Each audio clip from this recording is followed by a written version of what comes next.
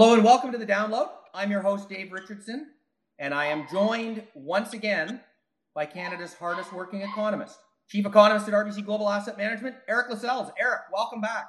Thank you. We also have your dogs with us, just so everyone knows. Yeah, we've got as I think I mentioned on a previous podcast. My wife does rescue dogs, and we've got 22 dogs in the house right now, 17 puppies, and so they when they get hungry, they'll appear in the background. So I apologize for that. And hopefully it doesn't interrupt some of the incredibly important information that Eric is going to share with us this morning. Because speaking about hardworking, a couple of good job reports. One coming out of the U.S. a week ago, out of Canada today.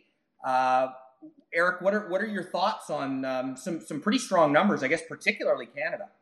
Yeah, well, Canada's is just out, at least as we're talking. And so 230,000 net new jobs for the month of June. And so it's a big number, obviously. You can keep in mind, this is Canada, where maybe 20,000 would be a normal number pre-pandemic. But it's really important, I think, though, because keep in mind, this is June data.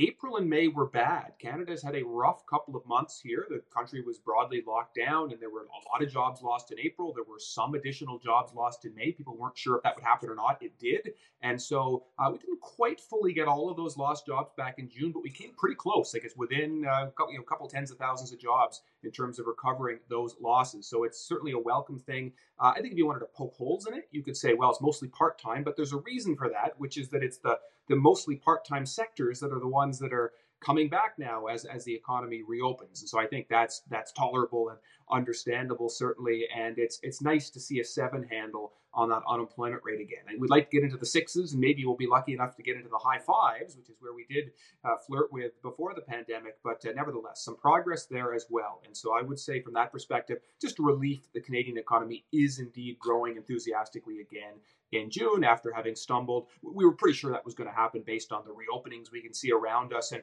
based on some real-time data we've seen that have small businesses saying that they're much more open in June relative to May. But I'll still take a good data report when I get one. And you mentioned the U.S. numbers, and so they were a week ago, so not brand new, but still very important and also big numbers. So 850,000 new jobs there that also exceeded the consensus as it did for Canada. And so just consistent with that country also, it's already pretty close to back on its feet, I think, and never really locked down that much in April and May, but still happy to see some good numbers there. And work to be done. There's still 4 or 5 million jobs that need to be absorbed to get back to a normal place in the U.S., but they're working pretty fast on that. And it's notable that in the month of June, a lot of the enhanced unemployment benefits in the U.S. started to erode and go away on a state-by-state basis. And so when we get the July numbers, I would think we could also see a pretty happy-looking figure as people get nudged back into the labor market.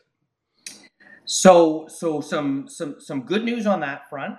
And then if I think about the different podcasts that we've been taping with yourself and Stu Kedwell and others from around the world, a lot of the noise that we've heard in financial media and even in more broadly in the general media conversation has been around inflation, rapid economic growth. We're seeing it in the jobs numbers. You go outside. I live in the Toronto area. I'm in traffic jams again when I go out driving because people are out and about. Yet I look at Treasury yields.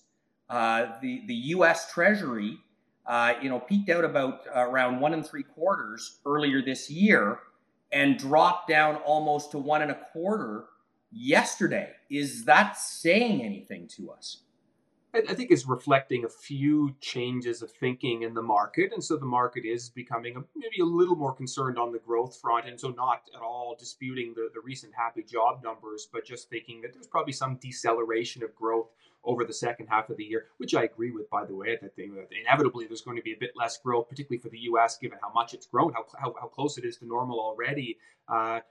Central banks perhaps tightening and takes a little out of the punch bowl there. And then inflation fears, I think, have faded a little bit, which to my eye is a wonderful thing because we've all been a bit nervous about that. And it would be problematic if inflation stayed quite high. And so I'm quite content that the market is becoming a little less nervous, and we've seen commodity prices maybe balance out a little, and a few other sources of pressure also ease slightly, with a big print, by the way, next week. So we'll see what that reveals, but probably in a peaking process as well for US CPI.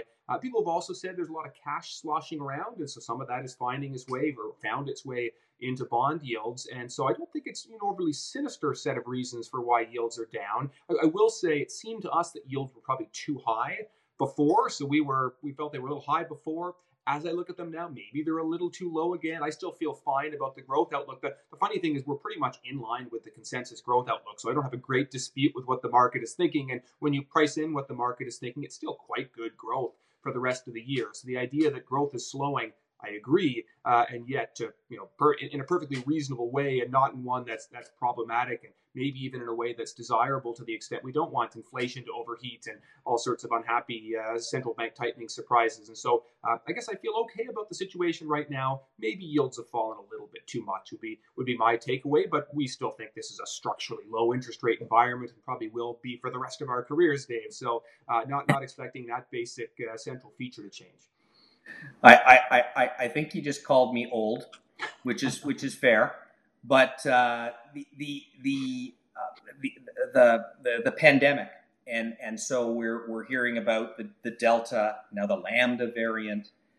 Do you think that's playing at all into this, rethinking of growth and what's going on with yields? I think maybe to an extent. Now, let me say we've fully expected this Delta variant to bloom in an unfortunate way for quite some time, so it's not a surprise to us. I don't think it's a huge surprise to many market trackers, but it's now in focus. And so we can say, for instance, the U.S. infection numbers do now seem to be going up. Like more than half of U.S. states are seeing a deterioration and so on.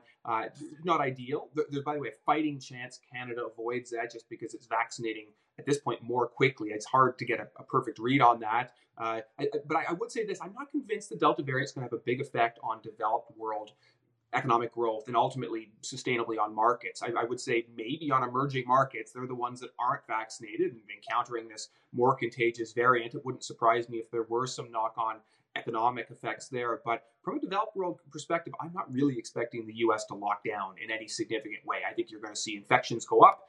I don't know that you're going to see fatalities go up a lot, in the sense that we are seeing some decoupling of the infections and fatalities, just because there has been a pretty decent level of inoculation, particularly for the most vulnerable people. And so I think policymakers probably mostly hold their nose and don't lock down in a big way. That the UK has been a guide for us as an example, and so they've seen, unfortunately, quite a jump in infections. So that's the bad news side of the Delta variant. What they did, though, is they just essentially delayed reopening for a month. They never really locked down further. They're insisting they're going to open further in the next few weeks, and actually some of the projections say they may see more infections, double or quadruple infections as a result, but arguably a tolerable level of fatalities, whatever that is. And so, again, from an economic standpoint, I don't know that we're going to see a big hit. We've budgeted for just a little dip based on people behaving a bit more cautiously later in the summer, but I'm not expecting a big lockdown. And so I guess the pandemic discussion and the economic discussion starting to separate a little bit. And sorry to keep you on a little bit longer than usual, but just out of interest, as you look around the world at the progress that we're making with respect to vaccinations, and you already referenced the developed world and the difference in the emerging markets. Are you comfortable with the progress of how things are going with vaccination from an economic perspective? And is there a potential risk there from big population sets that have fallen behind on the vaccination rate? Yeah, I'm mixed on that. It's a great question. Therefore, not a simple answer, I guess. Okay. And so, vaccine hesitancy is quite a problem in the U.S. in particular. Like, it seems like almost half the population doesn't want to get inoculated. That is not herd immunity, and so therefore we are very likely to see that Delta variant or whatever comes after it to rise with consequences for those who've made that choice, who have been unable for whatever reason to be vaccinated. The Delta variant is so contagious that you arguably need like 90% plus of the population to be inoculated to have a completely normal life. If you've heard an 80 to 85% number, that's actually probably the percentage of the population that has to be immune. But of course, not every dose is 100% effective. And so you need even more. And that's not even possible right now, since children aged 12 and under, I guess under 12, aren't eligible. And so they represent, 10% plus of the population. Like, there's no mathematical way to get to perfect herd immunity without some natural infections or herd immunity being achieved naturally on the side. And so I would say right now we're going to probably have to see some restrictions, but I think they're going to be very limited though. Like, I think if it's as simple as you wear a mask when you're on a subway, or maybe we don't shake hands quite as much as we used to, or subtle things like that might just be enough if you can get to that 75% mark, which a country like Canada seems to be more or less on its way to. But key is to get the second doses in, because that Delta is pretty sneaky around the first dose, and then simultaneously just really trying to get overall acceptance up, because 60 isn't good enough, and the U.S. is seemingly stalling out on that kind of trajectory. The 75 kind of number in Canada is pretty darn good globally, but also arguably not good enough. It'd be nice to get it even higher. So that does have me somewhat concerned. But again, I think the economic consequences this time will be pretty limited, just because we're getting so good at doing things in the economy without those restrictions. We are getting around restrictions, essentially. And so I'm not expecting big economic damage, but I can't say the pandemic's completely done at the same time. Well, that's I guess economically that's okay. Let's hope from a health standpoint that things can continue to move forward, because I think everyone is done with this pandemic, and it would be nice to get a little bit back to normal. So Eric, as always, great stuff. Always great to catch up with you, and thanks for your time today. Thanks so much. Bye, everybody.